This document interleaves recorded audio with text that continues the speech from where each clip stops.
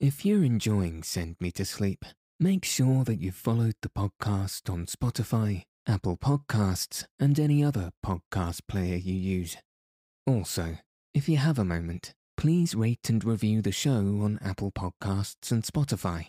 All of this really helps the show reach new listeners, and you never know, your review may convince someone to listen and lead them to a good night's rest, which I hope you all agree is worth sharing. Thanks so much for your listenership and support. Welcome to Send Me to Sleep, the place to find a good night's rest. My name's Andrew, and I'm so pleased you've joined me tonight and taken this time for yourself to ensure you get a peaceful night's sleep. Tonight, I'll be reading chapters 26 and 27 of The Scarlet Pimpernel by Emma Orczy. In the last chapter, Chauvelin came face to face with Percy Blakeney. In tonight's story, Marguerite will be close on the heels of Chauvelin as he races to catch up with the Scarlet Pimpernel. This story has been edited slightly to omit negative cultural stereotypes of the time. If you haven't already, find a nice place to get cozy. Take a deep, relaxing breath and settle your body in whatever way feels most comfortable. Now all you need to do is follow the sound of my voice. So let your eyes fall heavy and your breath soften as we settle in for a peaceful night's sleep.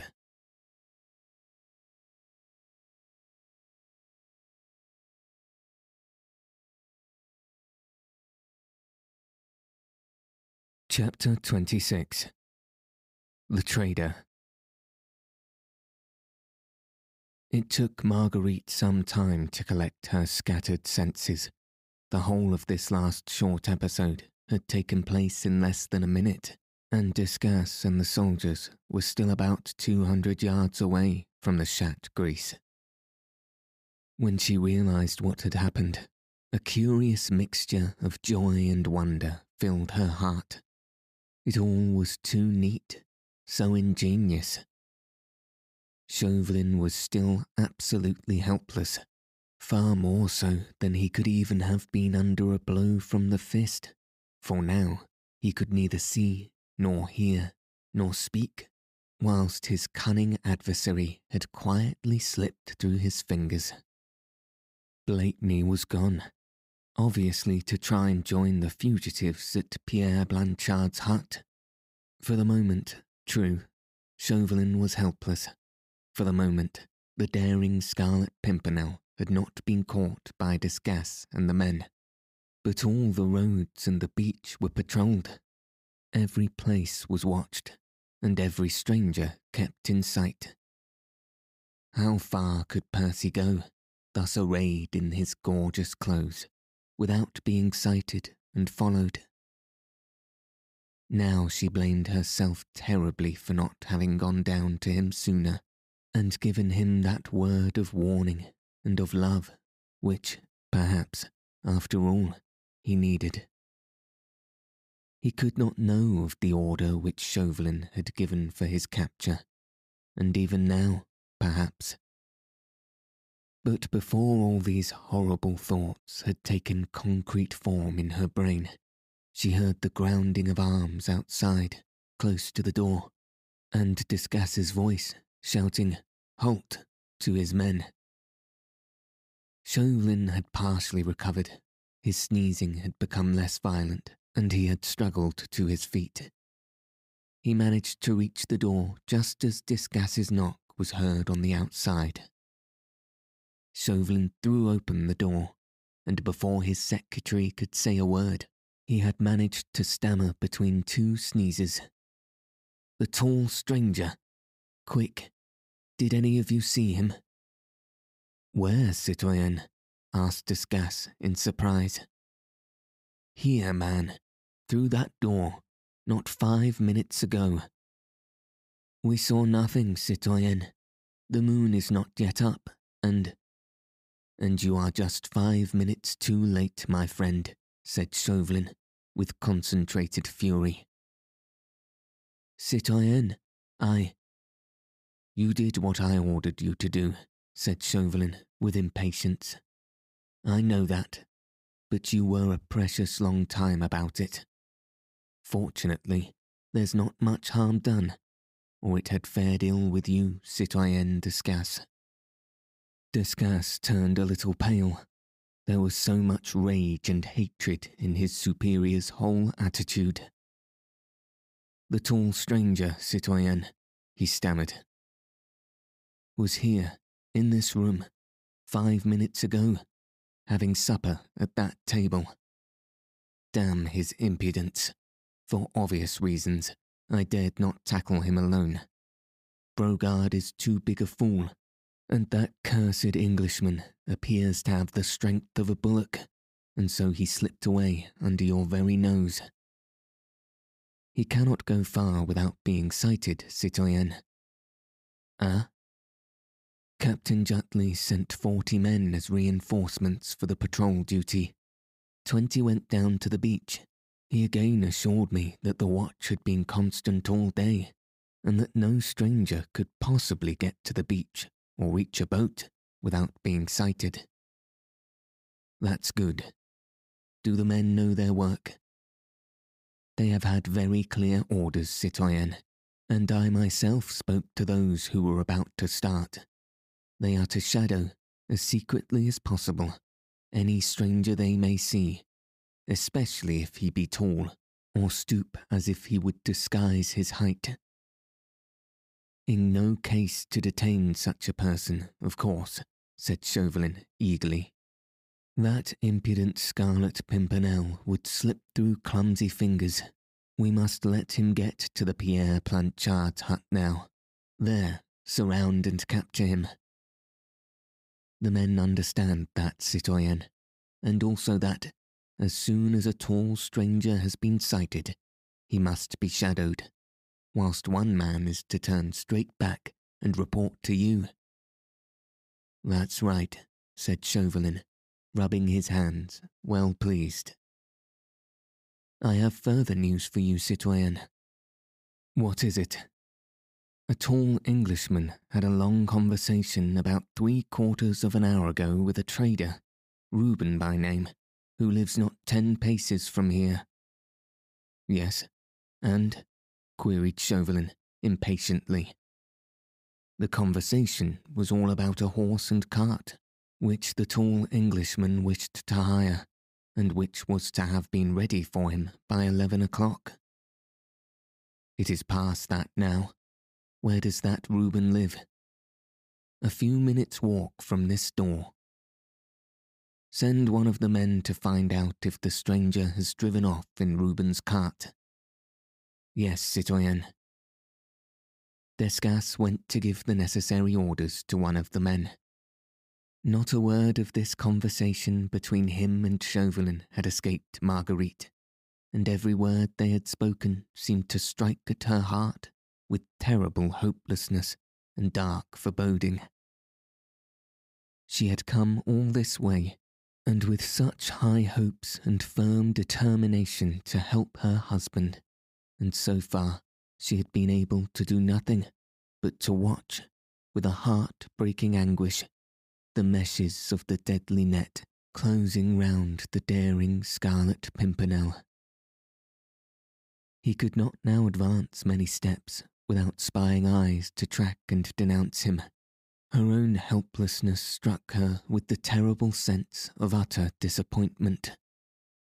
The possibility of being the slightest use to her husband had become almost nil, and her only hope rested in being allowed to share his fate, whatever it might ultimately be. For the moment, even the chance of ever seeing the man she loved again had become a remote one.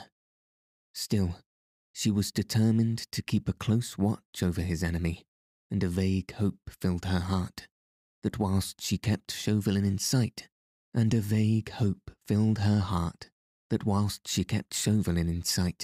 Percy's fate might still hang in the balance.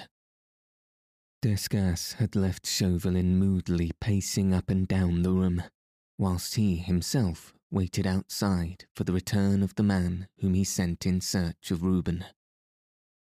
Thus several minutes went by. Chauvelin was evidently devoured with impatience. Apparently he trusted no one. This last trick played upon him by the daring Scarlet Pimpernel had made him suddenly doubtful of success, unless he himself was there to watch, direct, and superintend the capture of this impudent Englishman. About 5 minutes later, Desgas returned, followed by an elderly trader in a dirty, threadbare cloak worn greasy across the shoulders. A general coating of grime about his cheeks and his chin gave him a peculiar and loathsome appearance. Chauvelin, who had all the Frenchman's immediate and undeserving distaste towards the man, motioned to the fellow to keep a respectful distance. The group of the 3 men were standing just underneath the hanging oil lamp, and Marguerite had a clear view of all of them. "Is this the man?" asked Chauvelin. "No, citoyen," replied Desgas. "Reuben could not be found, so presumably his cart has gone with the stranger. But this man here seems to know something, which he is willing to sell for a consideration." "Ah," said Chauvelin, turning away in disgust from the man. The trader, with patience, stood humbly on one side, leaning on a thick knotted staff, his greasy, broad-brimmed hat casting a deep shadow over his grimy face, waiting for the noble Excellency to deign to put some questions to him. "The citoyen tells me," said Chauvelin peremptorily to him, "that you know something of my friend, the tall Englishman, whom I desire to meet. Morbleu, keep your distance, man," he added hurriedly, as the trader took a quick and eager step forward. "Yes, Your Excellency," replied the trader, who spoke the language with a peculiar lisp. "I and Reuben Rummage met a tall Englishman on the road, close by here this evening." "Did you speak to him?" "He spoke to us, Your Excellency. He wanted to know if he could hire a horse and cart to go down the St. Martin Road to a place he wanted to reach tonight." "What did you say?" "I did not say anything," said the trader in an injured tone. "Reuben Rummage, that accursed traitor—" "Cut that short, man," interrupted Chauvelin roughly, "and go on with your story." "He took the words out of my mouth, Your Excellency.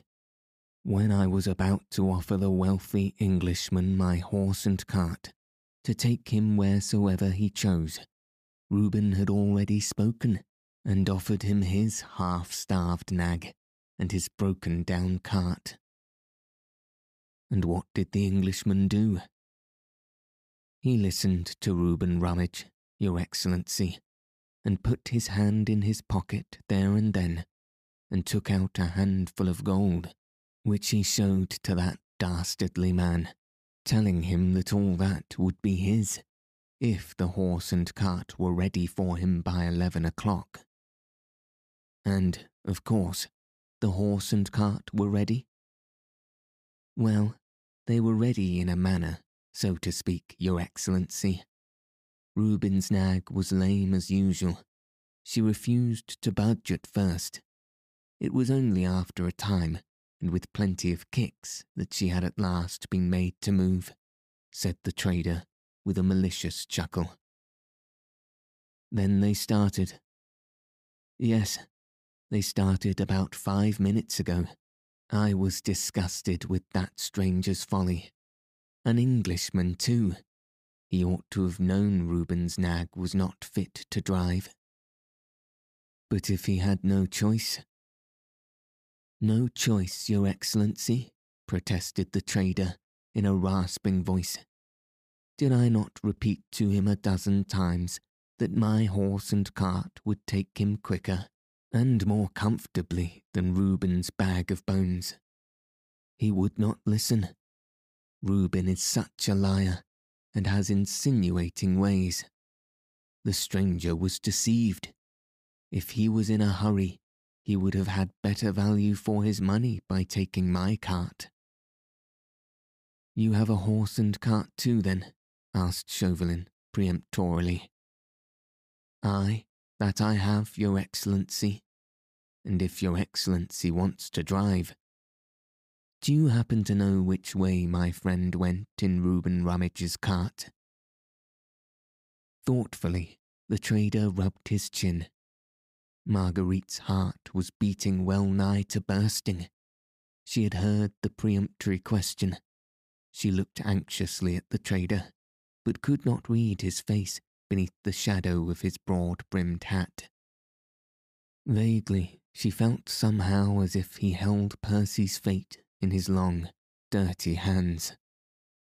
There was a long pause whilst Chauvelin frowned impatiently at the stooping figure before him. At last, the trader slowly put his hand in his breast pocket and drew out from its capacious depths a number of silver coins.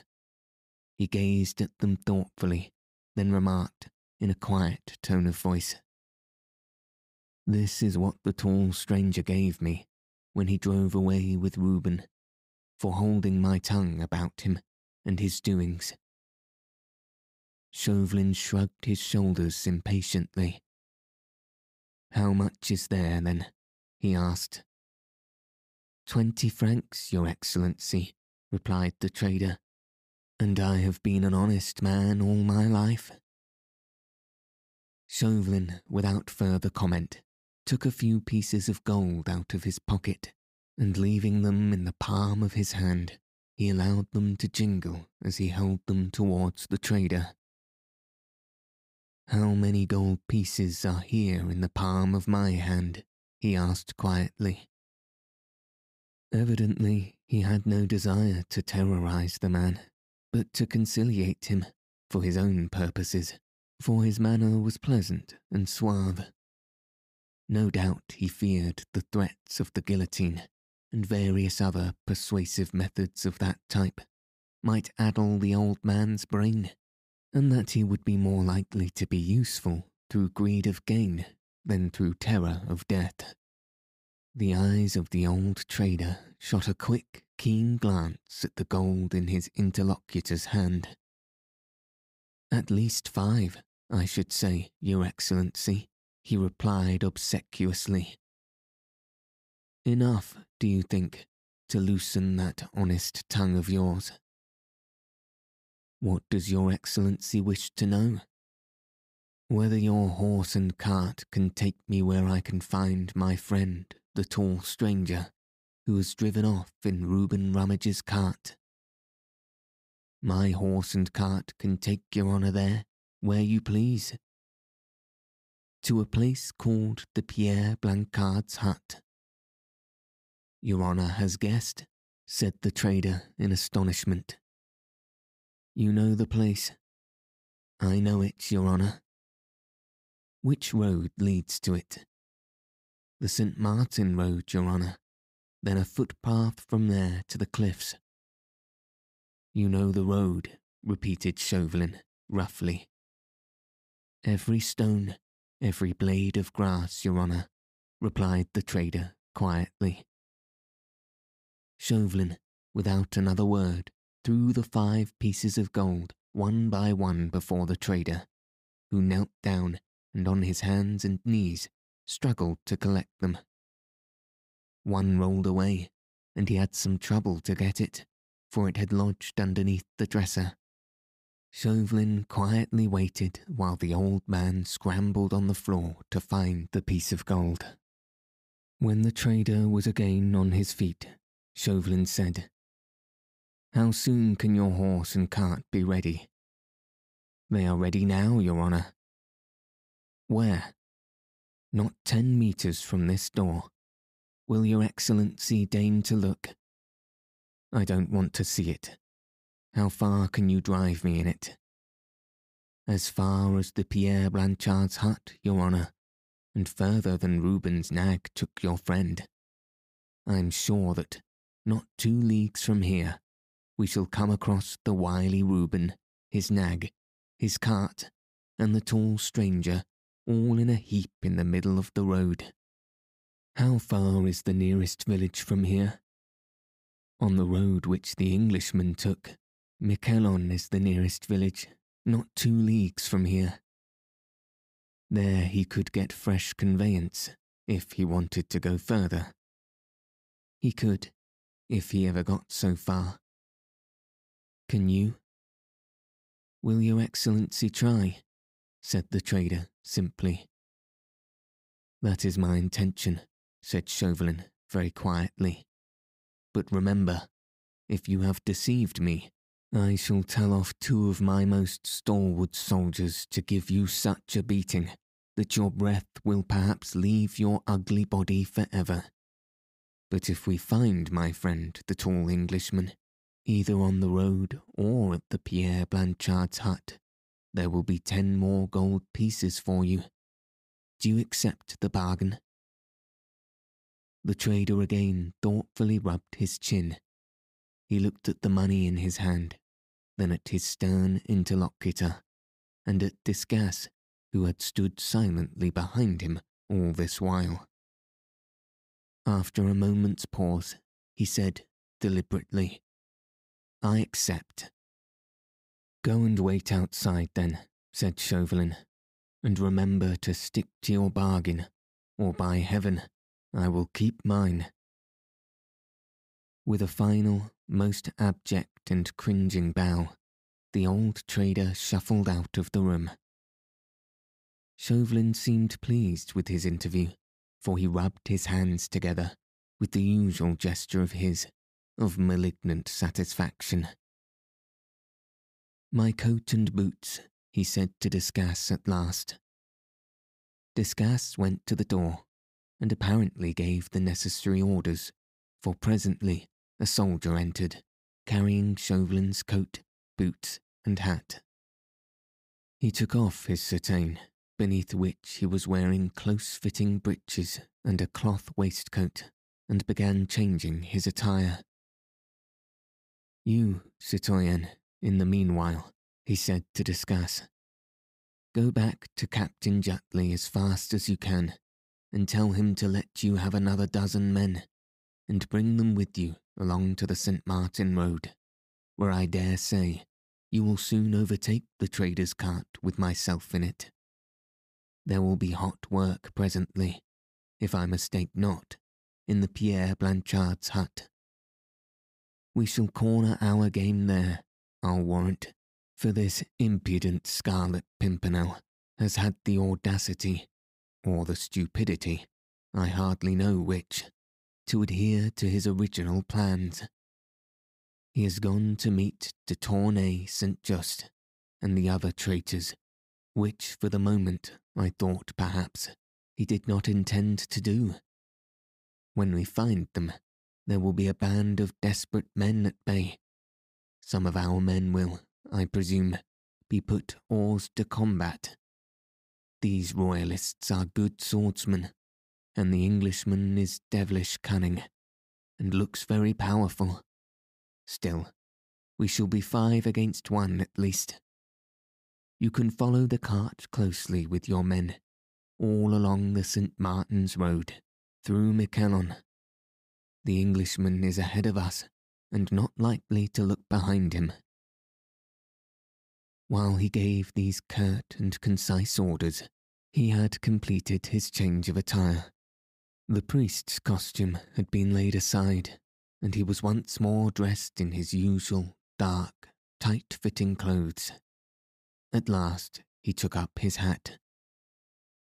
I shall have an interesting prisoner to deliver into your hands, he said with a chuckle. as with unwanted familiarity he took Desgas's arm and led him towards the door. "We won't kill him outright, friend Desgas? The Pierre Blanchard's hut is, and I mistake not, a lonely spot upon the beach, and our men will enjoy a bit of rough sport there with the wounded fox. Should your men well, friend Desgas, of the sort who would enjoy the type of sport, eh? We must see that Scarlet Pimpernel wither a bit. What? Shrink and tremble, before we finally—" He made an expressive gesture whilst he laughed a low, evil laugh, which filled Marguerite's soul with sickening horror. "Choose your men well, Citoyen Desgas," he said once more, as he led his secretary finally out of the room.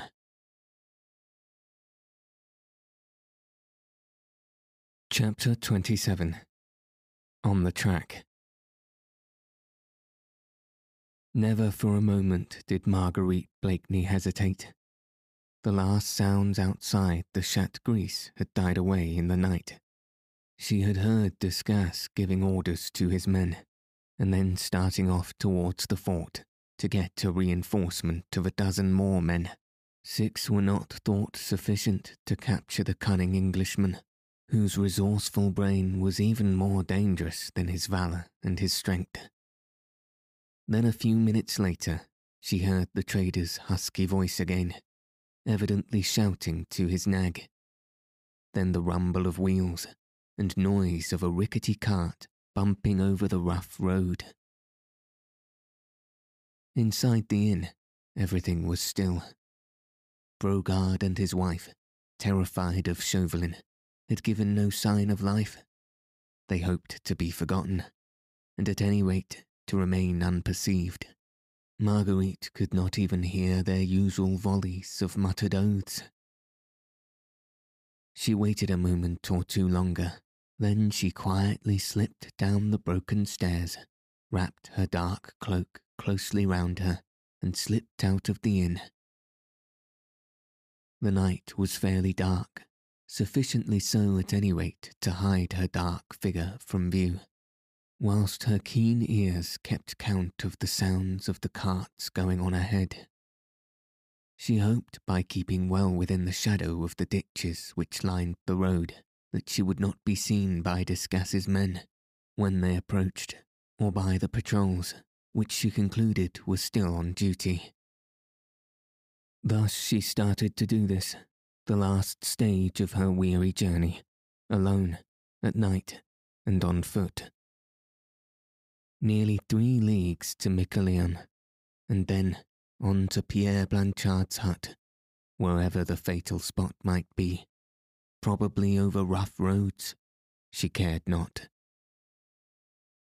The trader's nag could not get on very fast, and though she was weary with mental fatigue and nerve strain, she knew that she could easily keep up with it on a hilly road, where the poor beast, who was sure to be half-starved, would have to be allowed long and frequent rests.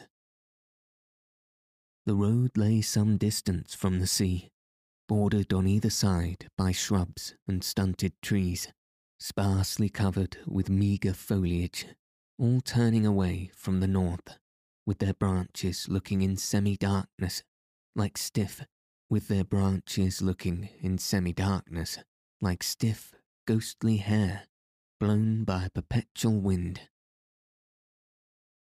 Fortunately, the moon showed no desire to peep between the clouds, and Marguerite, hugging the edges of the road and keeping close to the low line of shrubs, was fairly safe from view. Everything around her was so still, only from far, very far away, there came, like a long, soft moan, the sound of the distant sea. The air was keen and full of brine, after that enforced period of inactivity, inside the evil-smelling, squalid inn. Marguerite would have enjoyed the sweet scent of this autumnal night, and the distant melancholy rumble of the waves, she would have revelled in the calm and stillness of this lonely spot, a calm broken only at intervals by the strident and mournful cry of some distant gull, and by the creaking of the wheels some way down the road. She would have loved the cool atmosphere, the peaceful immensity of nature in this lonely part of the coast. But her heart was too full of cruel foreboding, of a great ache and longing for a being who had become infinitely dear to her. Her feet slipped on the greasy bank, for she thought it safest not to walk near the centre of the road, and she found it difficult to keep up a sharp pace along the muddy incline. She even thought it best not to keep too near to the cart. Everything was so still that the rumble of the wheels could not fail to be a safe guide. The loneliness was absolute. Already the few dim lights of Calais lay far behind, and on this road there was not a sign of human habitation, not even the hut of a fisherman or of a woodcutter anywhere near. Far away on her right was the edge of the cliff, below it the rough beach, against which the incoming tide was dashing itself with its constant, distant murmur, and ahead the rumble of the wheels, bearing an impeccable enemy to his triumph. Marguerite wondered at what particular spot on this lonely coast Percy could be at this moment. Not very far, surely, for he had had less than a quarter of an hour's start on Chauvelin. She wondered if he knew that in this cool, ocean-scented bit of France there lurked many spies, all eager to sight his tall figure, to track him to where his unsuspecting friends wait for him, and then to close the net over him and them. Chauvelin, on ahead, jolted and jostled in the trader's vehicle, was nursing comfortable thoughts. He rubbed his hands together with content. As he thought of the web which he had woven, and through which that ubiquitous and daring Englishman could not hope to escape. As the time went on, and the old trader drove him leisurely but surely along the dark road, he felt more and more eager for the grand finale of this exciting chase after the mysterious Scarlet Pimpernel. The capture of the audacious plotter would be the finest leaf in Citoyen Chauvelin's wreath of glory.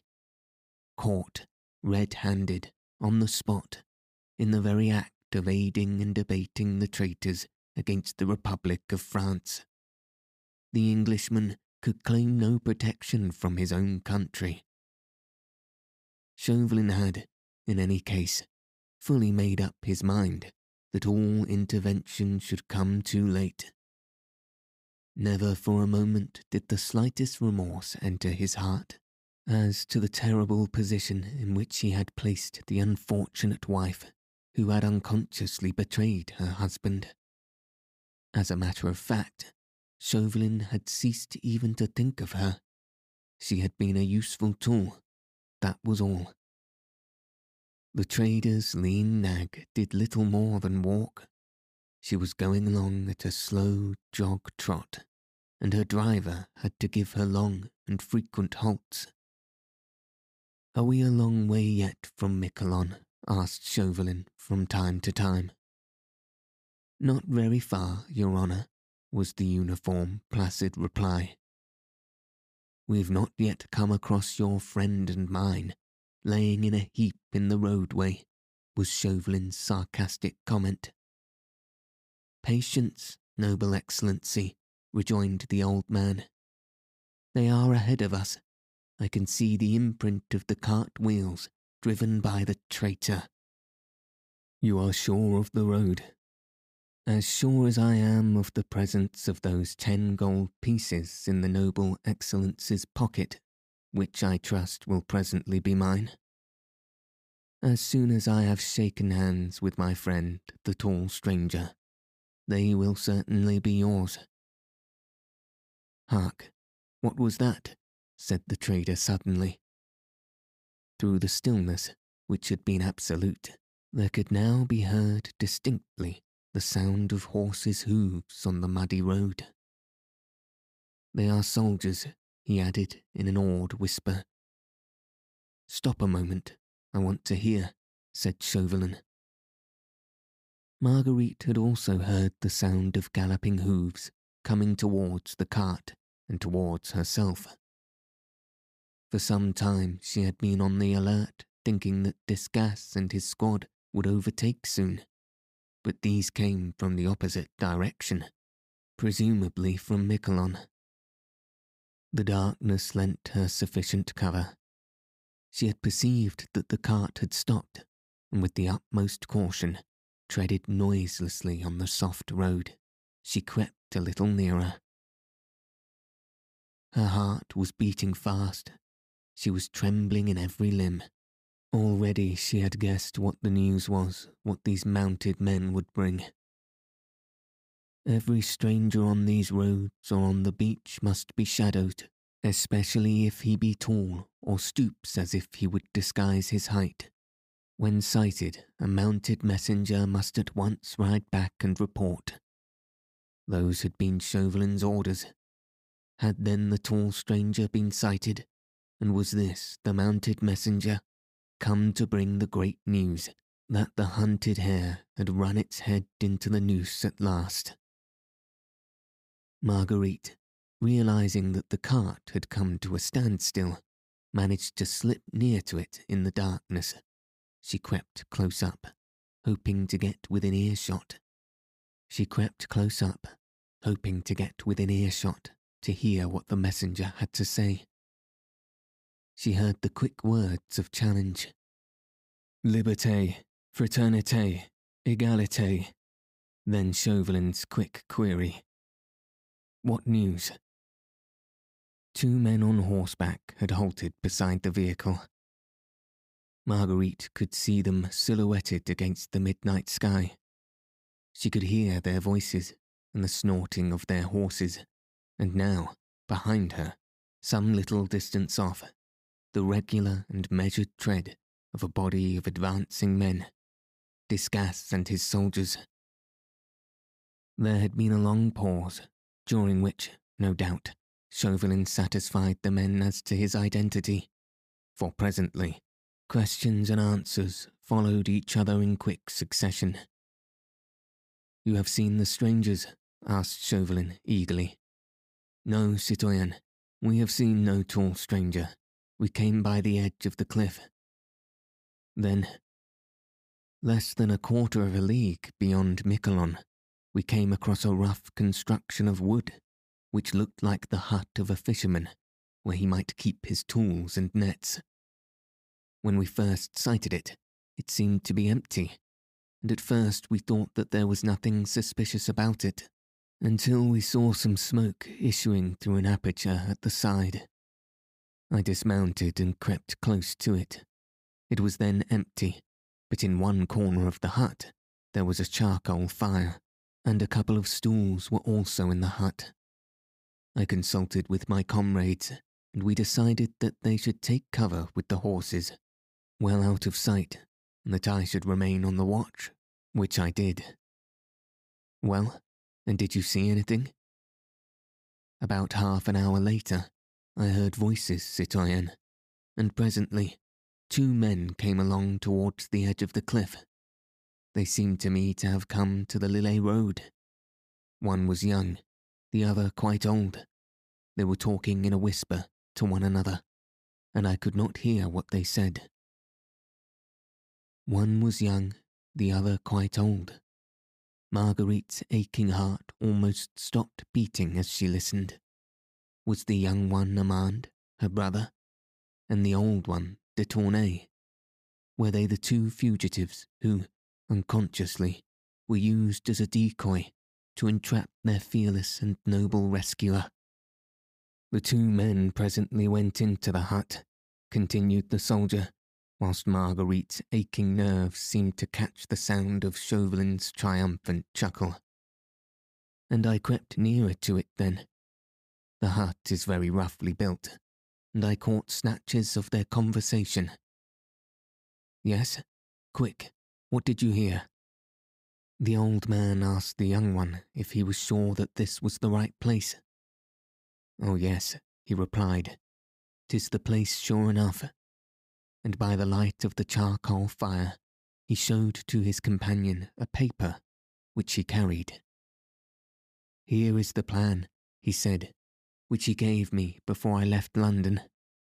We were to adhere strictly to that plan, unless I had a contrary order, and I have had none. Here is the road we followed, see? Here the fork. Here we cut across the St. Martin Road, and here is the footpath which led us to the edge of the cliff. I must have made a slight noise then, for the young man came to the door of the hut and peered anxiously all round him. When he again joined his companion, they whispered so low that I could no longer hear them. Well, and? Asked Chauvelin impatiently. There were 6 of us altogether, patrolling that part of the beach, so we consulted together and thought it best that 4 should remain behind and keep the hut in sight. And I had my comrade ride back at once to make report of what we had seen. You saw nothing of the tall stranger? Nothing, citoyen. If your comrades see him, what would they do? And if he showed signs of escape, or any boat came in sight, they would close in on him, and, if necessary, they would shoot. The firing would bring the rest of the patrol to the spot.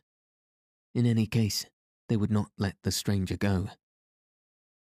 Aye, but I did not want the stranger hurt, not yet, murmured Chauvelin savagely. But there, you've done your best. The fates grant that I may not be too late. We met 6 men just now, who've been patrolling this road for several hours. Well, they have seen no stranger either. Yet he is on ahead somewhere, in a cart, or else. Here, there is no mention to Luce. How far is it, that hut, from here?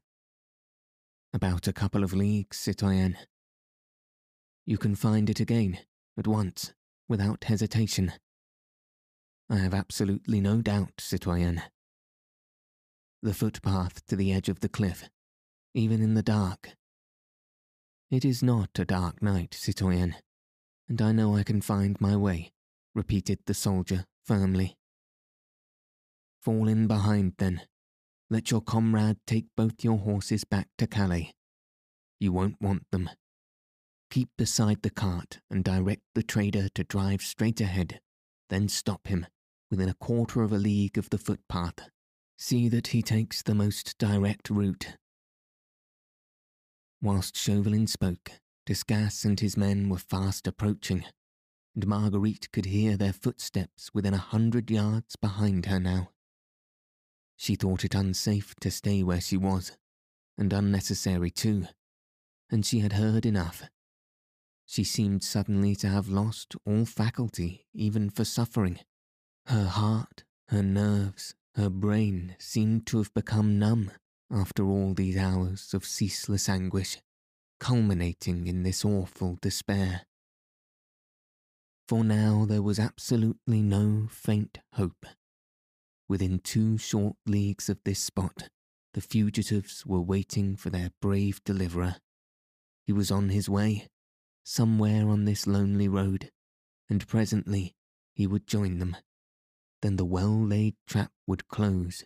24 men, led by one whose hatred is as deadly as his cunning was malicious, would close round the small band of fugitives and their daring leader. They would all be captured. Armand, according to Chauvelin's pledged word, would be restored to her. But her husband, Percy, whom with every breath she drew she seemed to love and worship more and more, he would fall into the hands of a remorseless enemy who had no pity for a brave heart, no admiration for the courage of a noble soul, who would show nothing but hatred for the cunning antagonist who had baffled him so long. She heard the soldiers giving a few brief directions to the trader. Then she retired quickly to the edge of the road and cowered behind some low shrubs, whilst Discas and his men came up. All fell in noiselessly behind the cart, and slowly they all started down the road. Marguerite waited until she reckoned that they were well outside the range of earshot. Then, she too, in the darkness, which suddenly seemed to have become more intense, crept noiselessly along.